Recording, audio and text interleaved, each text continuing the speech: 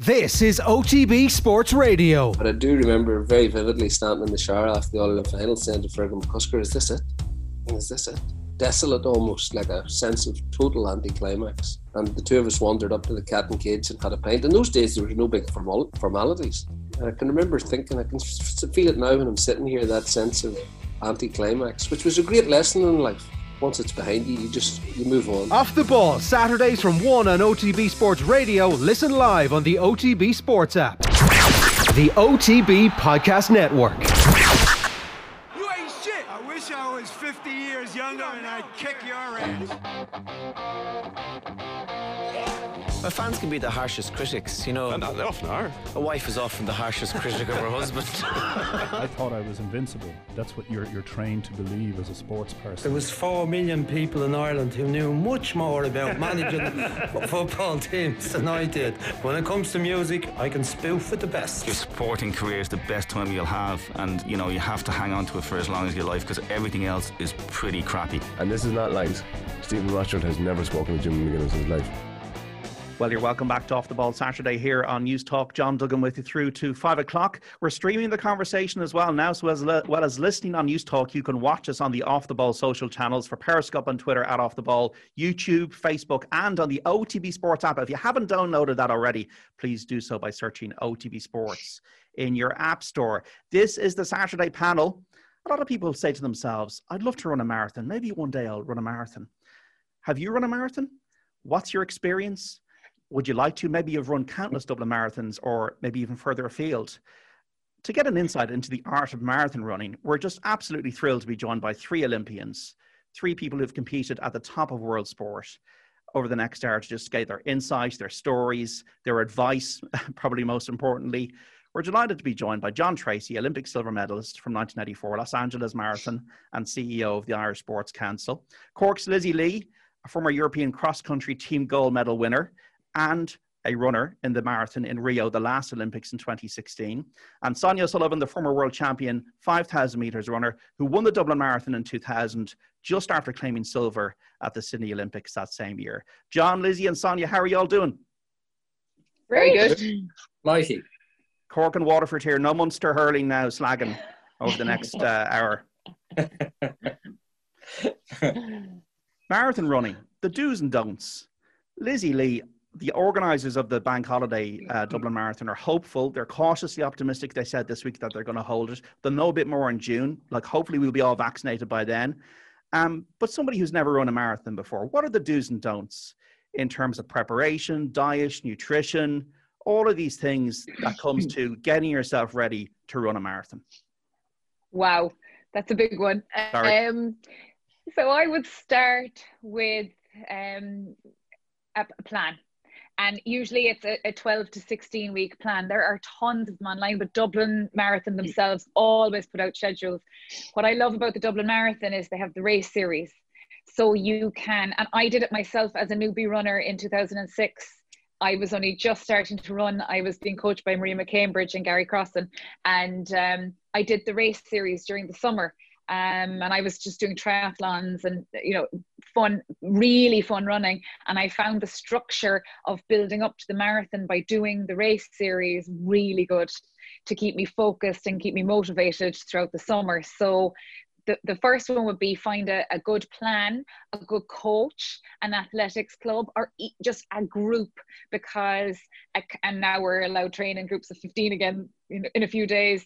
Accountability is really one of the big principles of training. So if you have arranged to meet even one person and you have that date in your diary for that, you have a roadmap to get you to the marathon and you have the plan, you're much more likely to succeed than just going out for a run every Sunday with, you know, no watch and no real plan as to what you're doing, which is enjoyable. But if you want to do a marathon, you have to have your homework done or it'll be grim. So the real preparation is about the long term. Well, what's my goal and how am I going to get started? And really there's experts all over the country. There's groups, athletic clubs all over the country. Go to your local one, find somebody. Everybody knows somebody who runs. And that person will know more than you do about marathon running. They mightn't be an expert, but they'll know more and they'll know where to go and who to talk to just get started in terms of that goal plan for October bank holiday weekend. John, is there an art to this, as Lizzie's saying, this 26 miles to run a marathon? My advice to anyone that's planning on running a marathon, think about it again. And if you're really convinced you want to do it, then put a plan together. What I basically say is this: it's 1 foot in front of the other. There's no great theory behind it.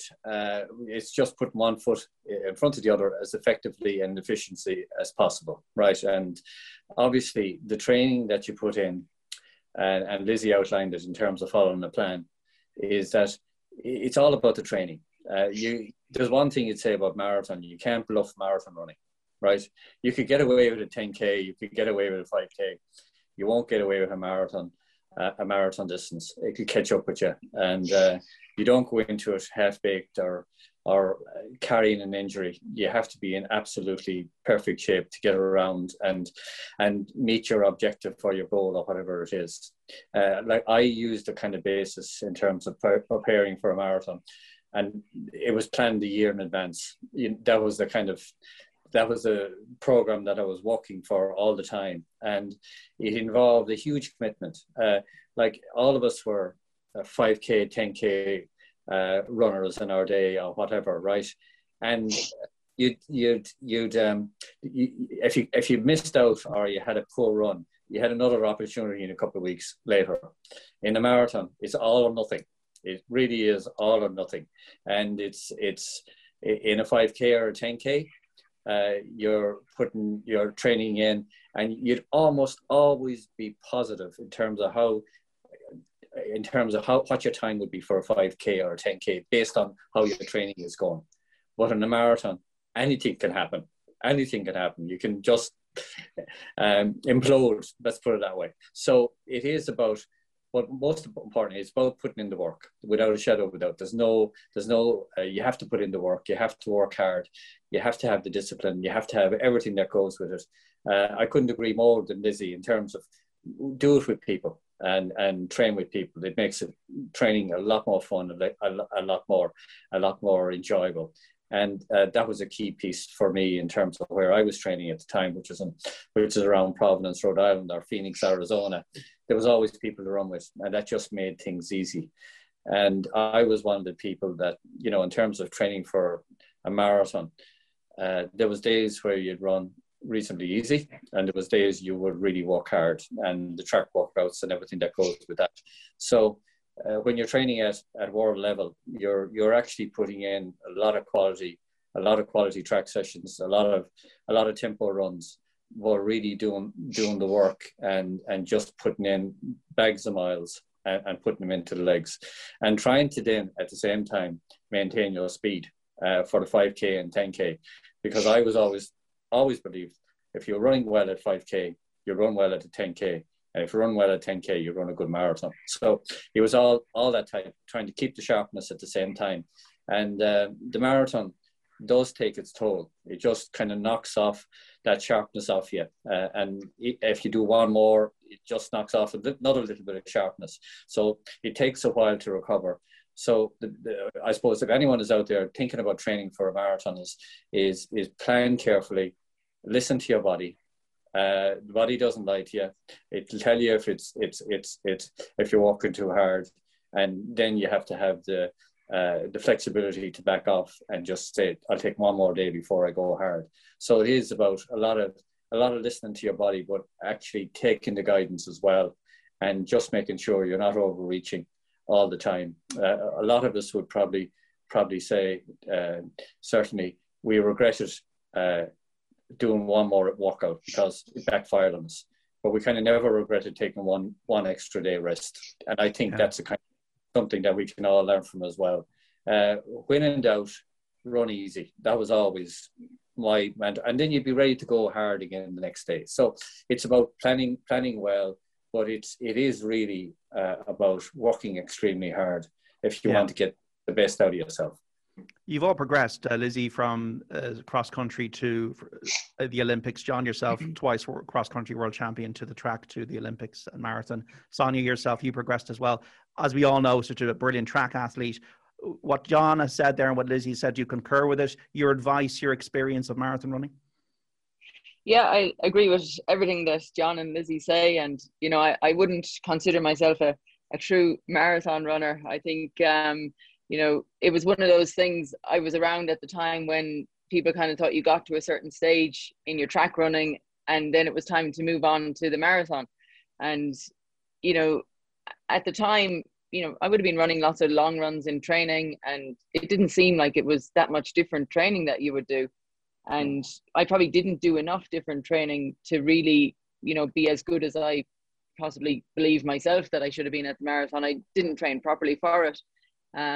It was only because it's a very specific level of training that you have to do. Like the long runs are really, really important, but then even more important is doing long runs at the marathon pace and the pace that you expect to run.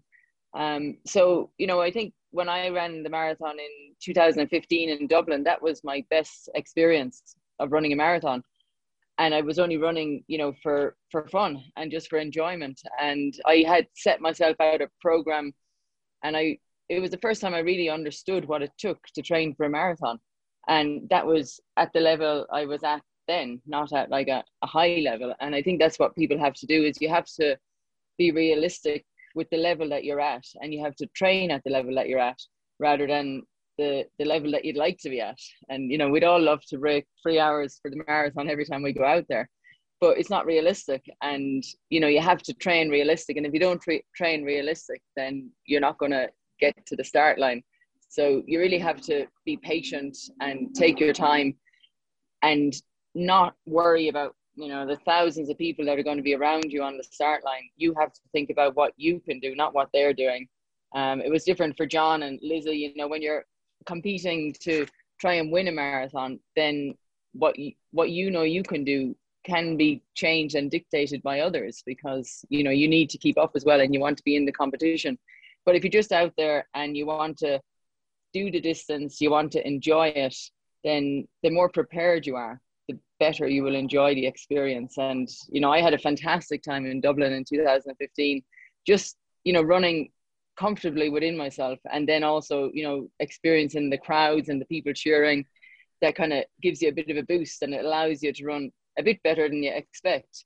But, you know, the key is to enjoy it, and it's going to get hard at some point, but, you know, you want to push that out as long as possible. And so don't go too fast at the start, and be patient, and, you know, just, you know, take your time is the key with the marathon. Your experience in Rio then in 2016, Lizzie, you're 36 years of age. You've already given birth. It's hot. It's a race with Fionnuala McCormick and Breach as well. Connolly, you had it with you as well in the race from Ireland. How did it go? What were your emotions like? What were you thinking during the marathon? Oh, just get to the finish line. It was roasting. So we were unfortunate because the men actually, I don't know if anyone remembers, Meb fell over the finish line. He slipped because it was so wet. It was cold. We were on a week before and it was roasting. It got up to 33, 34 degrees, but it was 92% humidity. So the way I would treat anything is control the controllables, right? So there's certain things that were going to be outside of my control for Rio, for example, and one of them was the heat. I couldn't control the weather on the start line, but I could control my response to it. I could do my homework around it. And that's the real big thing about the marathon. And John said it, he nailed it.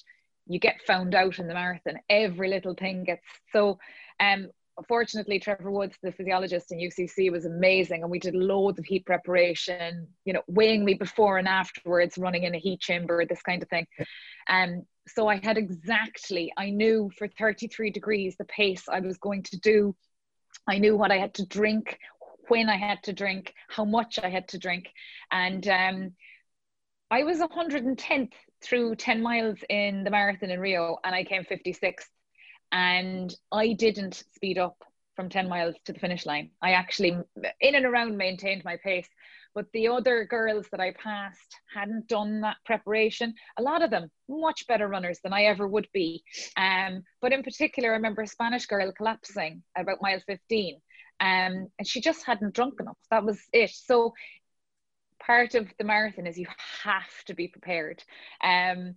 So when I got to that finish line, I think because I had put so many years into it, because I tried to go to London and I had failed miserably at that. And then we got married, I had the baby, there was this big long roadmap to get to Rio. And then I had to contend with the heat on the day, and to get to the finish line was without doubt one of the best feelings of my whole entire life, probably the best. And see, Sonia and John are here talking to a different level that I was in. I was there to get to that finish line, to become an Olympian at the finish line. John and Sonia were competing for medals when they went to the Olympics. I'm at the other end, where full-time working mom just actually wanted to get to the finish line and become an Olympian. And I think you can be proud of all of the above, you know. And I ran 2:39.57 in Rio, and Trevor told me if it was 33 degrees that 2:40, that's what was my target. So like, I know I got the best out of myself on the day. And it was only that evening when I was having drinks in the pub, Donny, Georgina Drum, friends, family, parents, everybody, and someone said to me, God, what were you going to do if you didn't finish? Like, and I just went, that just didn't even go through my head, because I couldn't let that go through your head. So one of the things of the marathon is talk to those gremlins out loud and say, this is not going to happen. I am going to get to the finish line. I've done my homework. I've controlled the things I can control. I've practiced wearing all the gear. Enda Fitzpatrick met me for my last 22 miler in Spain, and I was dripping in the Irish gear. And we practiced the bottles and everything before I flew out to Brazil, because you go to that level of detail. You wear the socks, you wear the runners, you practice the bottles, you practice everything, so that nothing is to chance, because you can't bluff a marathon. You just can't.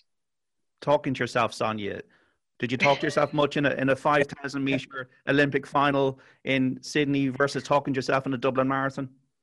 I did. I mean, in the marathon, you have to be very disciplined, you know, and you have to hold yourself back.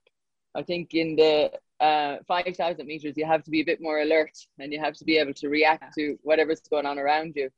And there was a moment there in Sydney where I think I fell asleep, and the leaders kind of got a little bit away from me, and I had to wake myself up. And you know, that it's a bit like if you're out for John Treacy, he'll know this.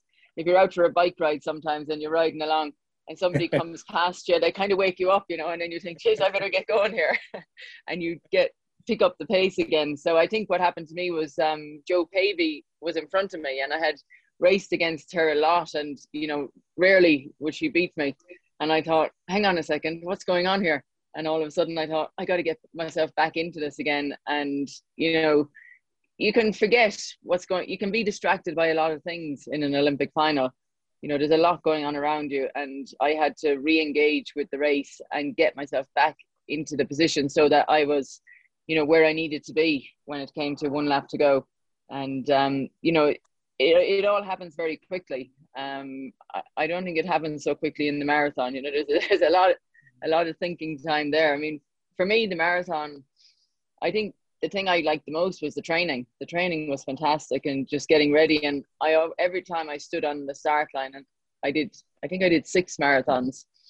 Every time I stood in the start line, I would question myself and think, why am I doing this? You know, and I had to remind myself that, you know, you trained for this and you wanted to do this. So, you know, get out there and do it now, and, you know, take responsibility of getting a result out of, you know, all the hard work that I've put in, and all the, you know, family and friends and coaches who've been there and helped me and supported me. Like, you owe it to them as much as to yourself to go out there and to deliver a result.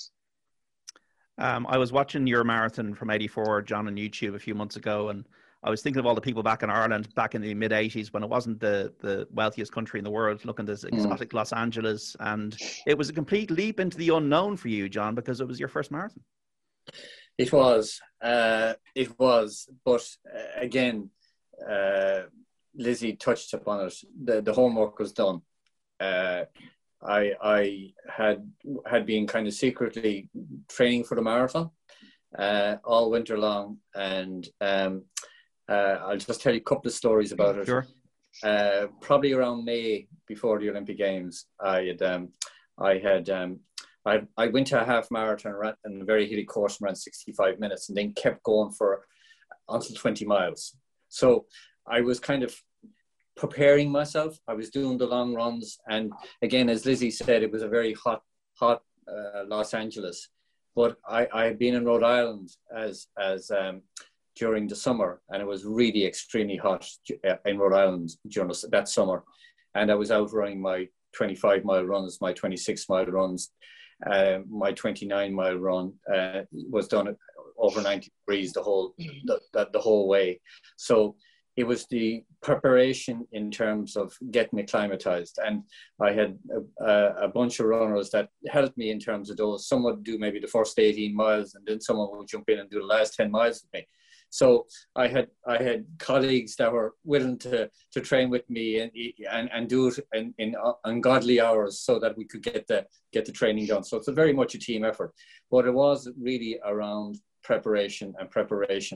And when again Los Angeles went out to the starting line that day, it was very hot, and I just sheltered before the race, and the race starts off, and we talk about it, is the first water stop is the most important, and the second most important water stop is the second water stop. So really I kind of worked on that basis, get as much water into you as you possibly can take early on, and keep the body temperature down. And that was where we worked at. And then really I found myself up around 10 miles with the leaders without really any great effort, because I was used to running much quicker per mile than the marathon pace.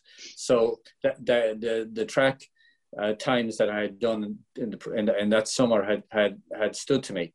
And then when the real race progressed into 18 miles, 20 miles, and the pace picked up, I was ready for it. But then it was just kind of grin and bear it and put yourself through it. And it was, for me, going into that race, it was going to be medal or nothing. And that was the way I approached the race. I was either not going to finish or I was going to get a medal. That was simple as that. And I was willing to put myself on the line. But I had the confidence, and I had the training done. I was ready for the heat, and I was ready for the heat of battle. Psychologically, I was ready for it as well. And that's an important piece. And so look, all the pieces fell into play, and it worked out extremely well for me on the day. And of course, Jerry Kiernan was in that race as well, and had an absolutely phenomenal run. And I think we've all kind of relived that race this year because of the passing of Jerry, and I certainly did. I went back and looked at the race again myself, and I hadn't done it for quite some time. And, just to think about Jerry and talk about what he had done on that particular day, and had produced his most exceptional and outstanding run of his career on the biggest day of his career. And I think, okay, both of us did it on that day, but it is something that's a great testimony to the training that Jerry was able to put in as well. And he was training in California at the time, leading into that. So it's fantastic when a plan comes together. And Lizzie said it, you walk away from the finish line and you can't give one more inch of energy, right? And that's when you have to be satisfied with what you achieved. And I remember a week after the Los Angeles Olympic medal, trying to go for a run, and I actually couldn't run. And I literally, for the first time, I walked back after 200 yards and just laughed, right? But I had, in essence, just ran myself to a standstill. And that's what you really want to achieve when you face that big race in your career. And I was fortunate that I was able to do that on that particular day. Just speak about Jerry there, John. He was your friend. He was your, I remember reading that you ran up the Dublin Mountains. He won 2 Dublin marathons himself, a decade apart. he really made such a huge impact on many people's lives. He did, and I was living in Dublin in the early '80s, and we had a house in Dundrum, and we used to meet on a Sunday morning, and there was about 20 of us meeting over Marley Park, and we take off up the Dublin mountains, and we do 20 miles. You go straight up. That kind of a run wasn't for, as I said, the faint-hearted. But ran at a good pace, and everyone kind of stayed in there. But it was just done. It was enjoyable.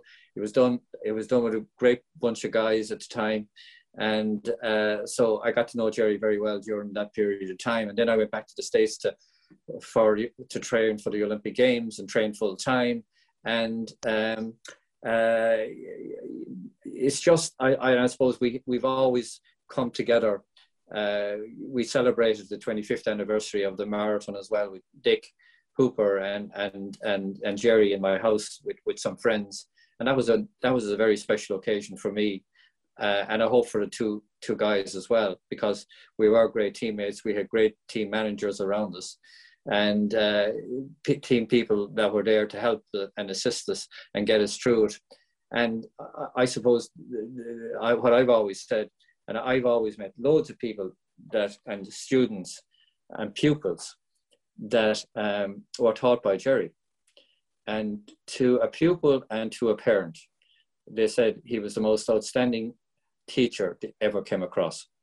So he gave his heart and soul to his pupils, and then, of course, his athletes that he trained. He put everything into them as well, and was totally and utterly committed to his athletes that he trained, and hugely dedicated. And I think we all heard Ciara McGee speak about him, and the emotion in Ciara when she spoke about him, and the love she had for him, and that filtered right down to all the athletes that I met after Jerry's passing. They just couldn't speak highly enough about him. A great man and totally and utterly committed. And he kept us all amused in terms of his stories. And he was very well read, and you could have a conversation with Jerry on anything. Yeah, you shared a studio with him, Sonia. He was a coach, he was an educator, and he was very authentic.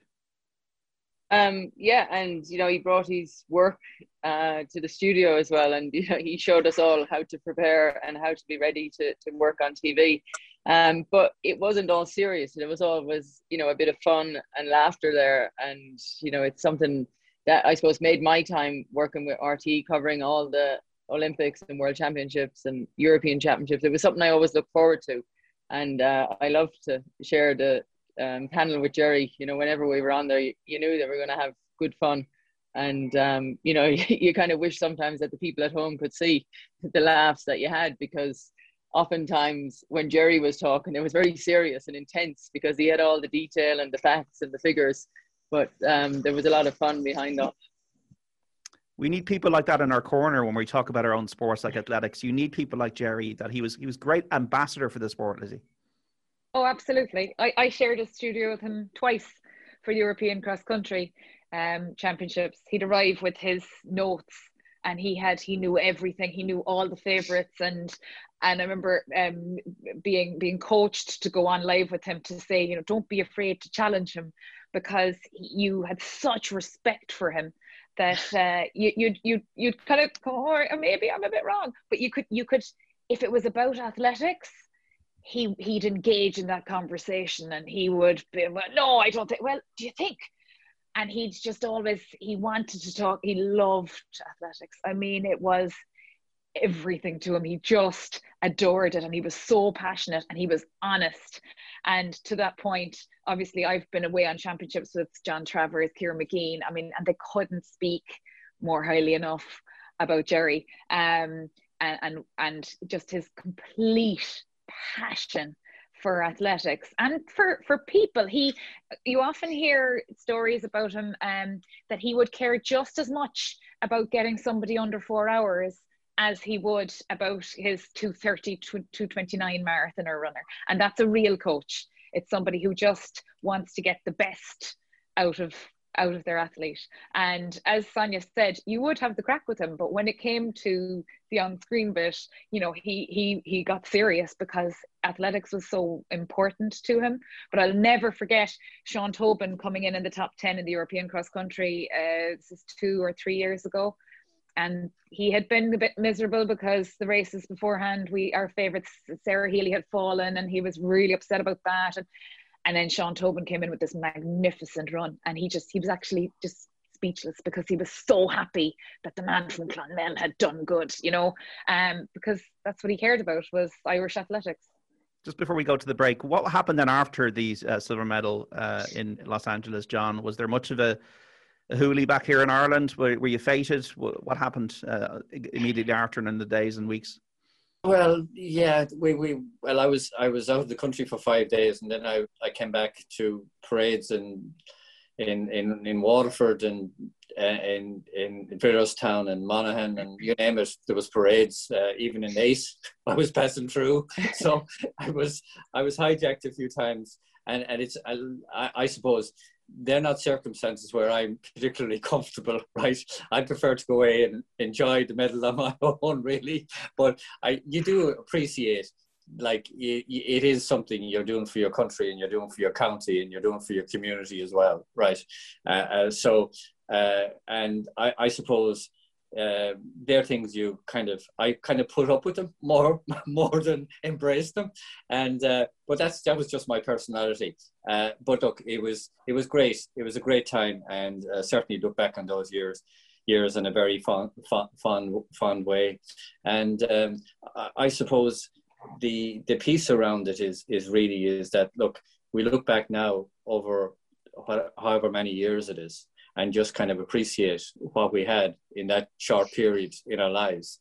And to be able to go out and compete against the best in the world and sometimes succeed was fantastic to have that in your lives. And look, I suppose we reflect on it now in terms of when the career is over and we're doing other things. And look, I can certainly remember very well where I was for Sonia's silver medal, and it's etched in my mind forever. Right, I was in the stadium in Sydney, and it's etched in my mind in terms of the emotion that I went through watching Sonia in that race. And when she was at the back of the field, I was having a heart failure. Now, Sonia, you were given us heart failure. Come on, right? And I was having a heart failure, and I was beside a person, and I had their arm grabbed, right? And I didn't let it go. And the lady I was sitting beside, and I knew her. She was black and blue after I was finished that race, right? So that was just the emotion we all go through. And I remember seeing Lizzie as well in Rio, and the conditions after that. And you kind of feel for your fellow athletes, and you feel for what they go through. And you'd always be in a city, and you'd be looking at the marathon, and you'd be looking at the temperature. This is the kind of the mind of the athlete going. You'd be saying, "Oh my God, they're not going to go out of that," but they do it, and they're resilient, and they put in fantastic performances like Lizzie did. Sonia, do you remember what happened immediately after you won that silver medal in Sydney? You do, but it kind of gets lost sometimes. I think beforehand you don't really think about what you're going to do afterwards. And I didn't practice, you know, what was going to happen if there was success or failure. It was one of those things where I got to the point, it was my third Olympics, and I was determined that I was going to be happy with the result no matter what. And then when you finish second, you kind of have that little inkling in your mind for a few seconds thinking, shit, what if I won? You know, and what, you know, you kind of think, you know, could I have been happier? And, you know, I had to, you know, weigh things up and realize that, you know, there comes a time when, you know, yes, you have to be happy with silver, because, you know, these opportunities only come around once every 4 years. And, you know, not everybody is in the position to, you know, be rewarded and to take home any silverware.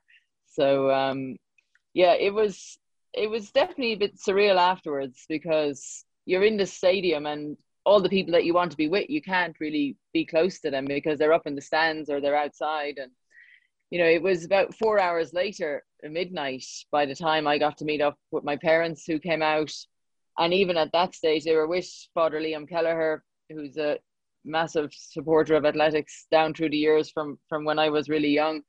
And they were on one side of a fence and I was on the other. So we couldn't even hug or anything, you know. It was kind of, you know, you could just about touch and, you know, show the medal and stuff like that. And so it wasn't really until the next day that we got together, because of the way things turned out. You know, we just couldn't get together. You know, it's like that when you're in, I suppose, when you're in the Olympics, the accredited people are on one side of the fence and the unaccredited are on the other. And you don't always plan how you're going to meet up afterwards. And my coach, Alan Story, he was staying with us in the house outside of the village. And so we got to go and have a beer with him later on that night. And I remember I went to bed and, you know, put the medal under my pillow. And when you wake up the next day, you're kind of like half afraid to check, is it still there or not? Yeah. Like the tooth fairy, it is there. Yeah.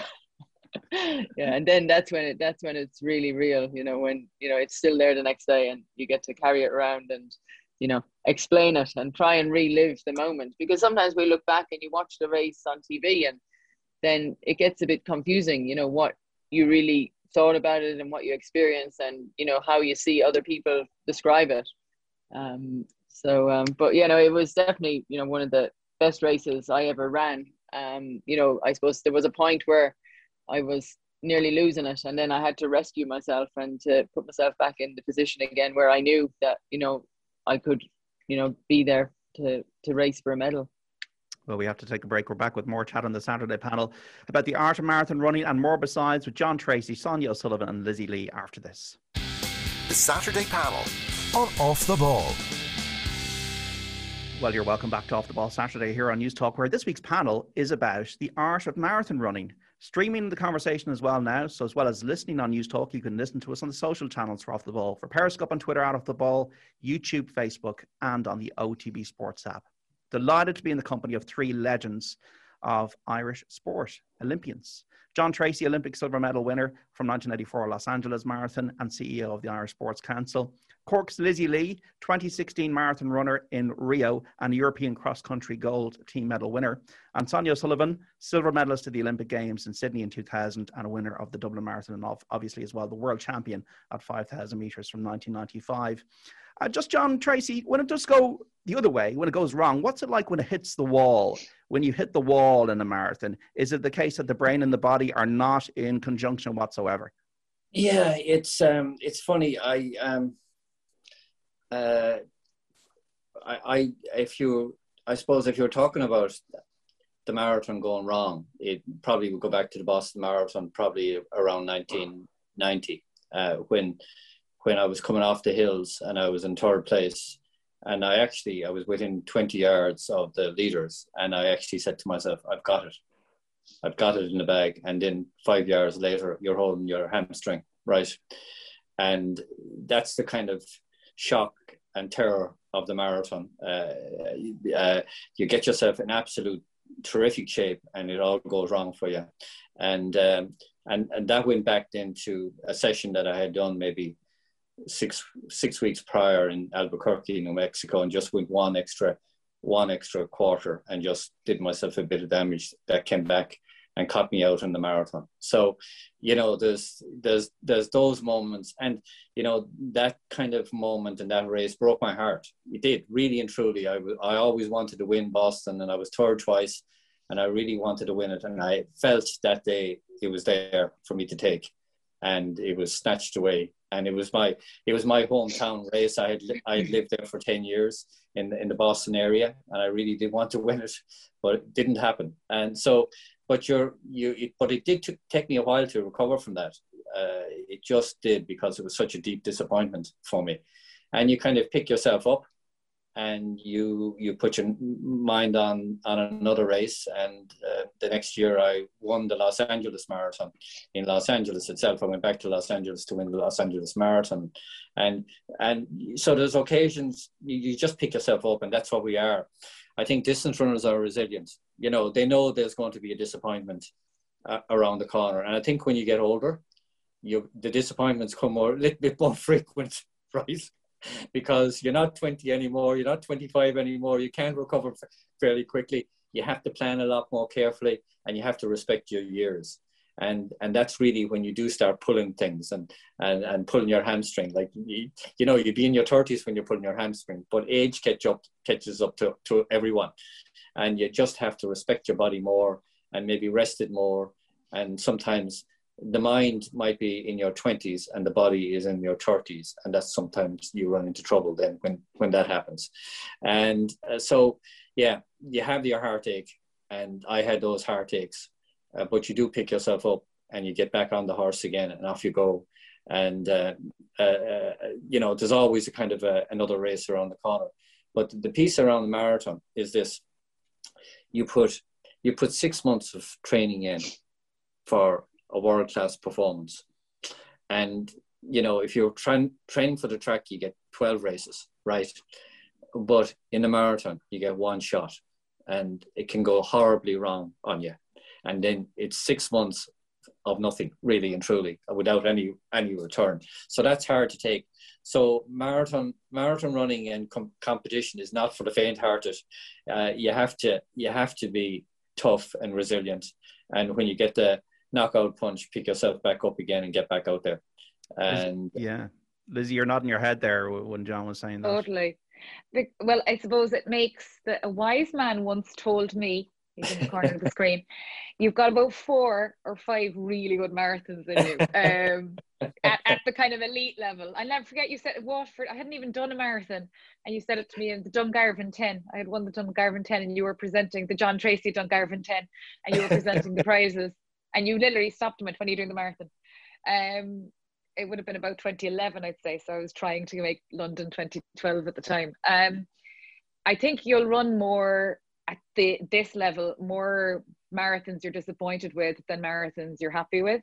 But flip side of that is when the marathon goes right, it's so magnificently beautiful that you can't describe the feeling, even during it. I think I've probably had two that I just adored. One being Berlin, the time I qualified in 2015. I didn't enjoy Rio because of the heat, but also Dublin 2018. I adored it. Every minute I was with the leaders going up Foster's Avenue. I got on the podium. I mean, it was, but Dublin is special as well, right? So to get it right in Dublin, I had actual goosebumps going down by with a mile to go, going through Donnybrook and going through all that area, because I knew what it meant to the likes of Jim Ockney, Dick Hooper. My coach Donny Walsh, who ran 1972 Olympic marathon, was at the finish line waiting for me. And I had done actually an unprecedented thing. I had done the European Championships that summer and been absolutely gutted and inconsolable at the finish line. I had run, I think, 2:40 and some change. It was a bit hot, but it was a subpar run, and I had been really upset. So Donny said, well, look, let's just go to Dublin, because you've always wanted to do Dublin. So to turn it round in the kind of 10-week period, I've never done it since, and I had never done it before, and I got away with it.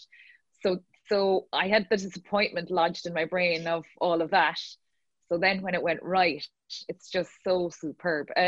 Brian Keane, who ran the triathlon competed in the triathlon in Rio, said to me once, when you're on that high, when you're on that podium, take it all in, because those moments are so few and far between that to get it all right, when it all gels, is just so worth all of the disappointment, and you forget about it all. And I think with the marathon in particular, when you get it right, when you get that PB or that medal or that placing, it's just, you can't describe it. It's just like, another place of euphoria. It's just brilliant. We're speaking to Lizzie Lee, John Treacy and Sonia O'Sullivan about the art of marathon running and obviously other issues in athletics. And you're coaching at the moment, Sonia, in the United States. I am, yes. I've made a bit of a leap of faith here, I think, to do something different. I think I was getting bored with, not being able to travel and go places. And then this opportunity opened up for me. So I'm helping out with a team out here. And we're at altitude at the moment, training in Park City in Utah, and just up here a couple of days. So, John, you'll know all about those first few days of altitude. And I was told yesterday that the first 3 days, you get that altitude high and you're so excited to be somewhere where it's nice for running and activity, and you try and do everything, and then you crash. So I've had a good few days, but the running is definitely tough up here. And you know, a lot of marathon runners would use altitude training as part of their training to get really fit and strong, you know, in the weeks leading up to a marathon. But yeah, no, it's interesting to kind of step back into the world of, you know, elite running and being there, you know, on the other side of the, I suppose, the track, really holding the stopwatch. And you know, athletes, there's a lot more knowledge and information out there now and different methods of training. You know, a lot of it, you know, you still have to do the basics and, you know, put in the hard work, but there's a lot more stuff out there now. And I think athletes are much more aware of the recovery is the big thing, to help them to get the best out of themselves. And I don't think we all realize that. I don't know about John, but I definitely, you know, you push through a lot of stuff and you didn't have, you know, the recovery methods that are available to a lot of athletes, or that they make available to themselves now, so that they can get out there and train hard day in, day out, and you know, reach those high levels to be able to. There's more, particularly female athletes, I think, competing at a higher level now. You know, the standard is increased greatly, and because of that, then we see even greater performances and results. So you have to be ready, or you get lost. You know, you really do have to be as prepared as you can be. And yeah, all sights are firmly set on Tokyo, and I think with the recent announcement that, you know, all countries are going to be given vaccinations, I think that, you know, makes it even more realistic that things are going to happen in 3 months' time, less than 3 months now. Something you'd welcome, John, as well, that news that came out this week from with Pfizer and the IOC. Yeah, it's great news, and we're delighted that Pfizer has stepped up and agreed to do that. And look, we would feel for our athletes, because obviously the athletes are going away to prepare in other countries and race in other countries, and they go to these environments where people are not as careful as we are in Ireland. And we would have found that a number of athletes picked up COVID by going to countries and picking it up, and again, they're putting themselves at risk. And I suppose the big piece around this was that the situation of an athlete going off unvaccinated to the Olympic Games and picking it up while they're there, and then they're out, and everyone around them is out as well. So we're delighted that a solution has been found to that, because you'd hate to have an athlete put all that work in and have to withdraw from an event 2 days or 3 days beforehand. So it really is great news. It's great news for the athletes as well, in terms of having to worry about it. Athletes are by nature are warriors, right? They worry about everything. We worry about everything when you're out competing. Now it's at least it's one less thing if they have the vaccination, that they don't have to worry. And of course the backup team around them as well, in terms of the physios and the medics as well. And that's all good news. And obviously the officials as well, which is an important piece, because you want to make sure everyone is COVID free. And it's great news. And with it seems like it's more likely to go ahead than John, than it was possibly a few weeks ago. Yeah, I think so. I think it's all systems go now, and the athletes again are resilient. They plan as if it's going ahead. The schedule in terms of qualification or qualifiers is being moved back all the time. So it's really, really a difficult time for the athletes and for the boxers, or wherever you are. You're trying to get your qualifiers and you're trying to peak for a given day, and those dates keep moving. And you know, it just goes to show how difficult it is in COVID times. But they're resilient. They put their head down and they move on. And it's fantastic that we have so many people qualified and continuing to qualify. And fantastic to see our 4x400 team qualify for the Olympic Games last weekend, and that was fantastic to watch on television or on YouTube, I think it was on. So we all enjoyed that, and it's just fantastic that so many people are qualifying. But very importantly as well, a lot more sports are qualifying with quality performances, and you know, that's the system operating and working. And you know, more sports qualifying, more athletes getting the qualification. and we'll have a sizable team, and we'll have a large number of sports there as well, and of course the Paralympians as well, which is even more difficult. And obviously the Paralympic athletes will be vaccinated as well, and that's just fantastic news for everyone. Absolutely, and hopefully we'll have medals in both the Olympics and the Paralympics for Team Ireland. Just the issue of shoes, Lizzie Lee. Eliud Kipchoge, right? He broke. I hope I haven't said anything wrong here. He broke 2 hours for wearing these Nike Vaporfly shoes, right? Now, they're banned for elite runners, but these are high-tech designs. Other ones are legal. Are these state-of-the-art shoes unfair for a race like the marathon? I don't know if I've opened a can of worms here. Well, there's about 5 different boxes on the other side of this room. So, look, every brand of shoe, everybody has come out with their new version of this, so you can get them across. It started and it was just one, it was Nike, right? And they came out with the Vaporfly, and since then all the other brands have come out. So the way I see it now is it's a level playing field, because all of the brands are there and they're accessible to everybody now. At the start they weren't, and they weren't accessible to everybody. Like so many long runs have been just dedicated to these shoes. I actually only put on the Next Percent for the first time ever about 2 weeks ago, because I did a deal with myself after I had my baby that I wasn't allowed. My husband got them for me for a Christmas, but I had a 4-week-old.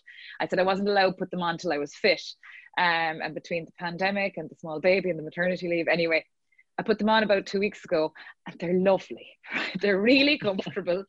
They're very nice, and they're bouncy. But what Is it easier?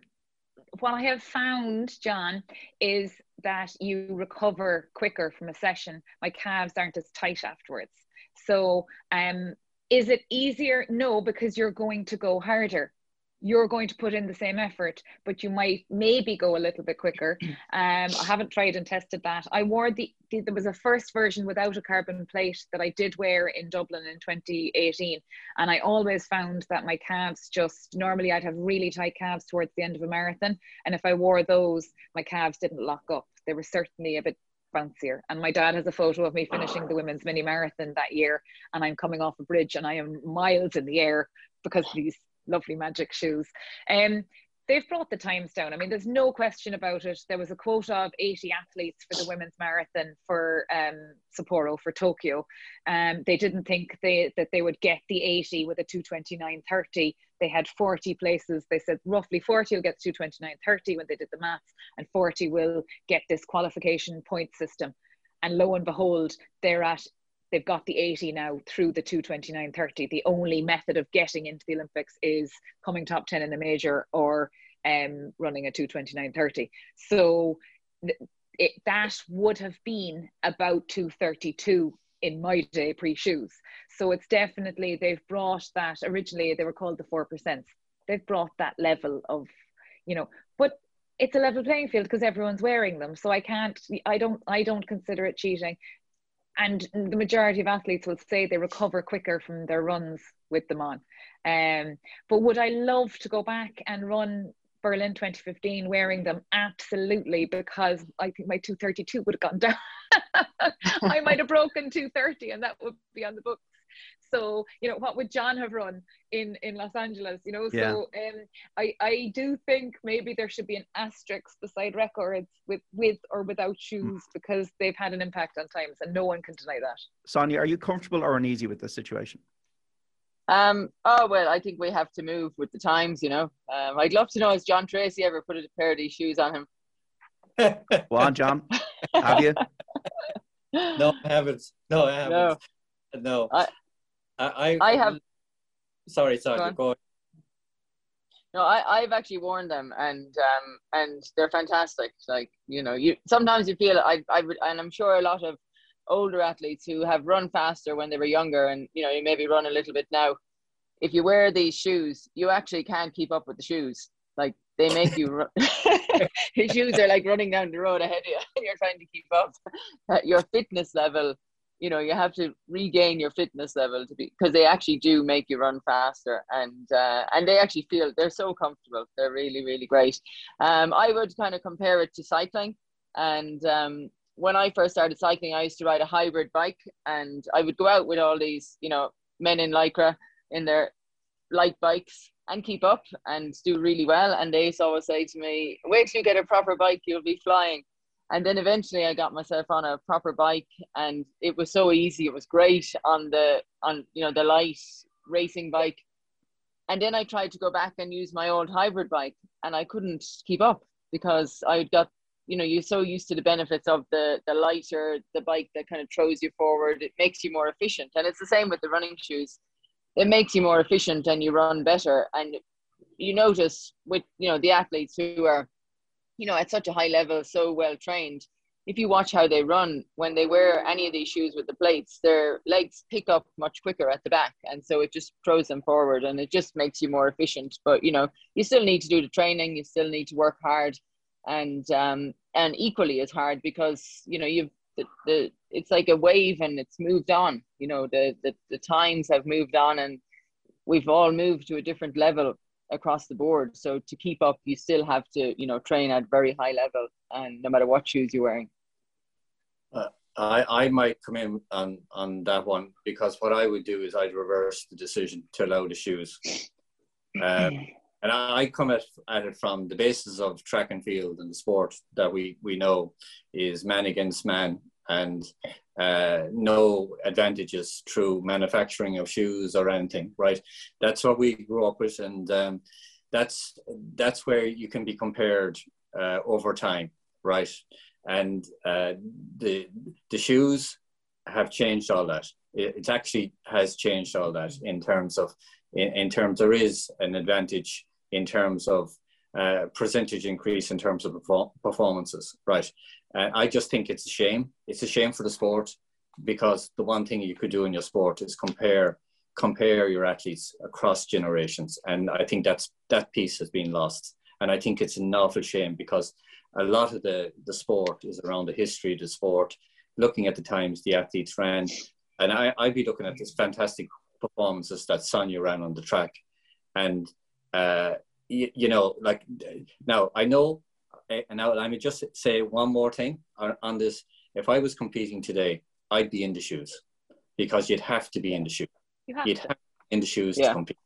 And there's no doubt, if you're an athlete, you have to be in those shoes. I'm sorry, right? It mightn't be what you want to do, but that's what the World Athletics allow you to do. So that's what you would do.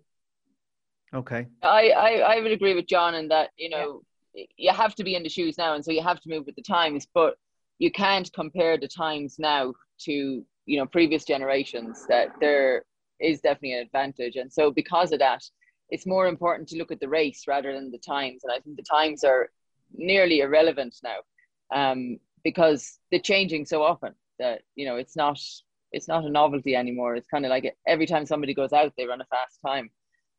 So it's not exciting anymore to see people run fast. It's more exciting to see a competitive race and to see people competing against each other and not worry about what's going on the clock. Just before we wrap up in this amazing conversation, Sonia O'Sullivan, John Treacy and Lizzie Lee, PE in schools. We had on Taoiseach Micheál Martin in the studio with Joe Malloy during the week, Lizzie, and we were going through the statistics. France, about 108 hours per year of PE, Austria, 102 hours, Portugal, 90 hours, Ireland, 37 hours per year, the fourth worst in Europe, especially in primary schools. Can we develop better solutions for this? Because this, to me, seems like a public health issue in the next few decades, a bit like smoking. If we have unfit children and sedentary lifestyles, and we don't have a grasp of this situation, which is, I was in Rio, I was lucky enough to be covering the games. All I saw in Rio was active people. Now they've got the weather, to be fair to say that, but they were active, they were running, everybody was out. It's something that we need to address, I think. Oh, absolutely. So I'm a mother, a 6-year-old, a 3-year-old and a 1-year-old. So I have a senior infant in school. She's in a wonderful school. They do the daily mile. She's actually being coached by her daddy in GAA right now, which is why my house is so quiet. They're all gone. My mother has the other two. But yeah, it's definitely a problem. And a lot of it lies with the parents. Monkey see, monkey do. If the parents get out and the kids see the parents active, certainly it needs to come from the top though as well. I mean, it needs to be a priority in the education system, because you know, I'll never forget when I was in 6th year in school, a report was published, and it was the Minister for Education, who I think was Micheál Martin at the time, who came out and said that they had seen that leaving certs who played sport performed better in the leaving cert than those who didn't, because they had to be organised and prioritise and everything. And I remember I used to have basketball at lunchtime on a Saturday, so I used to get all my homework done on Saturday mornings. And I think there needs to be that it's not just good for you, it's good for everything. It's all encompassing. We talk about wellness and mindfulness. Well, physical education is just so important, and it's easy to do with the kids. This is where the frustration, where I get frustrated. It's so easy. I mean, I see them down there, and they go round, they take the kids for a daily mile, and it's just around the block, and they have to have 3 teachers around the block, and they watch them all, and and it's brilliant, and the kids are so excited afterwards. It has to be fun. Everything with exercise has to be fun for kids. You make it too serious, they're just going to balk and not do it. And you see that with the attrition rates for kids, but girls between primary school and secondary school, they walk away from the sport because it's not cool, or they're embarrassed, or it gets too serious and they just not up for it. So it has to be made fun. But those hours for PE, that's bad. No one can stand over those and say, yeah, we're prioritizing our kids' health and well-being. We're not. You can see it, and as you said, other countries, it's just the norm. It's just what happens. So why are we not following suit? Why are we not putting that investment into it? Because it'll pay off in dividends. It'll pay in spades in the end, because we'll have a healthier population. We'll keep people out of hospitals in the next few decades. Exactly my point, yeah. Yeah. Why can't we have officers going around, as Joe was saying to Micheál Martin, into schools, PE officers, and that it's not all down to one teacher in primary schools, John? It seems like a thing that is a simple solution. And obviously there's politics involved and all this kind of thing, but it has to happen. It's an actually an urgent thing. Yeah, I think I heard Micheál Martin, and obviously it's something that we would have been advocating for many years around PE in school, and the need for it as well, in terms of having that time during the course of the school day, where it's an integral part of the school day, and it's as important as the reading and the writing and the math. Right, it is, because what we're doing is teaching children life skills. Now, I think the piece that really, and it's really important in primary school and secondary school, the piece that's really important here is the non-sporty kids, right? The sporty kids get lots of opportunity, and the sporting organisations have stepped up and filled the vacuum and gone into the schools and getting the kids out participating. But for not everyone can kick a football or hurl so for a lot of children, they're not really competitive, and they don't want to be in the competitive aspect. But that's not what PE should be about. It should be about learning the skills so that they can gain confidence, so they can participate in any activity or sport that keeps them physically active. And I think that's an important piece. And obviously it comes down to the school day and having the skills within the schools. But I agree, it is real for us. It's a real priority in terms of sports policy, and it's beyond. Obviously, it's the Department of Education in terms of responsibility, but in terms of the health of the nation and teaching, you have those skills forever that you learn in primary school and secondary school. But again, what I would actually say, and I'll touch on it. Lizzie touched on it. The parents, we see so many cases of parents writing notes to get the kids out of PE, that type of thing. Parents do need to lead by example as well. And so it's a combination of the system and the parents as well, in terms of making sure the kids are getting the physical activity and the children are getting the physical activity during the week. But look, I totally and utterly agree. The hours in primary school particularly are inadequate in my view. And Sonia, your daughter Sophie's doing so well at the moment, and We saw you in Sydney. We want to see the next Sonia O'Sullivan in the next 20 years or 30 years. And that's only going to happen if we up our game in terms of younger people, whether they have ability or not, getting more active. Yeah, I think, we're in a generation now where, the children, they don't walk to school anymore. They don't walk anywhere. You get driven everywhere. And that's, what causes a lot of this attention on the lack of PE hours, because we need them even more. Whereas before, kids were active at, going to school, coming home from school at lunchtime. There was always this kind of natural activity that children were involved with. And now they have, more screens in front of them. And so less kind of normal daily activity. So you nearly have to double the PE time. And I would think the PE time probably hasn't changed much since when I was going to school. And that's the big thing that we need to look at and try and improvise it. I know when, so my two daughters, Kira and Sophie, they went to school in England and they also went to Australia. And there was always some level of sporting activity every day. And whether it was in school hours, lunchtime, or after school, there was never a day that they didn't have to bring their PE kit. And so, like Lizzie said, being involved with sport, like everybody had to do some level of sport. So everybody had to be organized to bring their PE gear with them. And it does teach you organizational skills. So it's not just about being sporty, being competitive, but it's just about including just physical activity in your day. And, I think you notice it with a lot of adults now. There's a lot more adults being active and, taking part in sport. And that's changed, since when I was running in the 80s. I would run around Cove and you would know everybody who runs. There was probably a handful at most, and you knew who these people were. Whereas now I go back to Cove and everybody's out running at all hours of the day and night. And so I think we need to bring that now down to the younger age groups as well. And it's just, I suppose, finding the time to do it, because a lot of the parents are quite busy. And, now the kids can't just go to the sport by themselves, which is what we did when we were younger. You just headed off by yourself, whereas now the parents have to take them there. They have to wait with them and take them home. So it's a lot of time out of the day. And it's just how to, I suppose, get around that and somehow make the kids more independent to be able to do it, and to make things safer so that children can go and be a part of the sport that they want to be involved with, or the activities that they want to be involved with on competitive or recreational levels, and keep it fun, that this is what they want to do. And, they want to get out there, be active and benefit from it. Yeah. And just to say, John, and Sonia touched upon it, there's a sport out there for everyone. When we were growing up, there might have been a club in the town 5 miles away that you ran for, or what have you.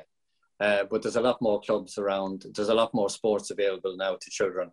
And what I'd always say to children, there's a club out there for everyone, and take your time in picking your sport.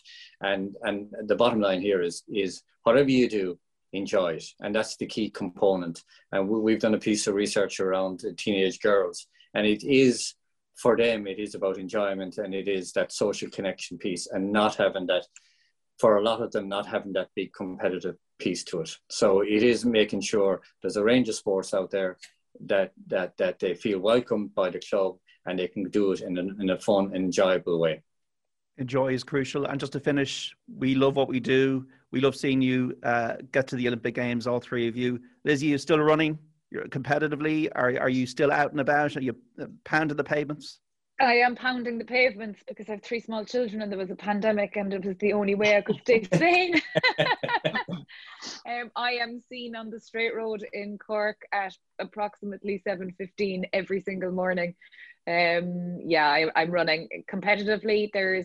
I hadn't planned for Tokyo because I had a third baby, very much planned for the third child, and it ran into Tokyo, and then Tokyo was postponed by a year. But my and John said it earlier, my older body just said no to the huge miles early on postpartum land. So I just couldn't get the training for a marathon done, and there was a pandemic and there was nobody to mind the children. So that was very tough in terms of, there was no babysitters, no grannies, no one other than me and my husband, who was working from home. So I'm running. and I'm just getting into some sort of decent shape. So, and I think we're going to see some races in the next few weeks, and Sport Ireland are going to be kind to us, and so watch this space, and I'll see what happens, and hopefully there's another green jersey, because hopefully we'll get a European cross country in December in Dublin. The best of luck with that. John, are you still running? Yes, I still run a little bit. I have to manage my knees, as I call it.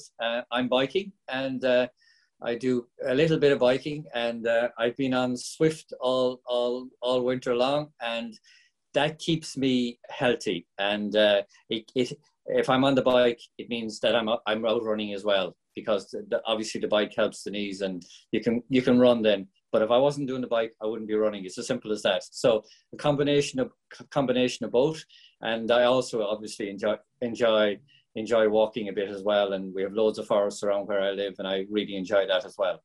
But the bike and running and a bit of walking then on the recovery days. And Sonia, I know by reading the Irish Times that you're still well active. Yes, I keep fit, and I like John. I combine a bit of cycling and running. Running is always the number one, because it's very efficient and time efficient. You know, You can get in and out very quickly. The bike can take a bit of time. And I've also been doing a bit of gym work, so I find that really helps to build up the strength and avoid injuries, which is you do that whatever level of running or competing you're involved with. More so when you're older, to help you to be stronger and to get out there and just enjoy it, because a day without any kind of activity, even going for a walk, is kind of it's a sad day. Well, we have to leave it there. John, Treacy, Lizzie Lee and Sonia O'Sullivan, you've been so good to give your time for Off the Ball in the Saturday panel. Thank you so much for being an inspiration to so many people in this country of Ireland, and keep moving forward. Thank you. Thank you, John. Thanks very much. Thanks, John. The Saturday panel on Off the Ball. That was an OTB Podcast Network presentation.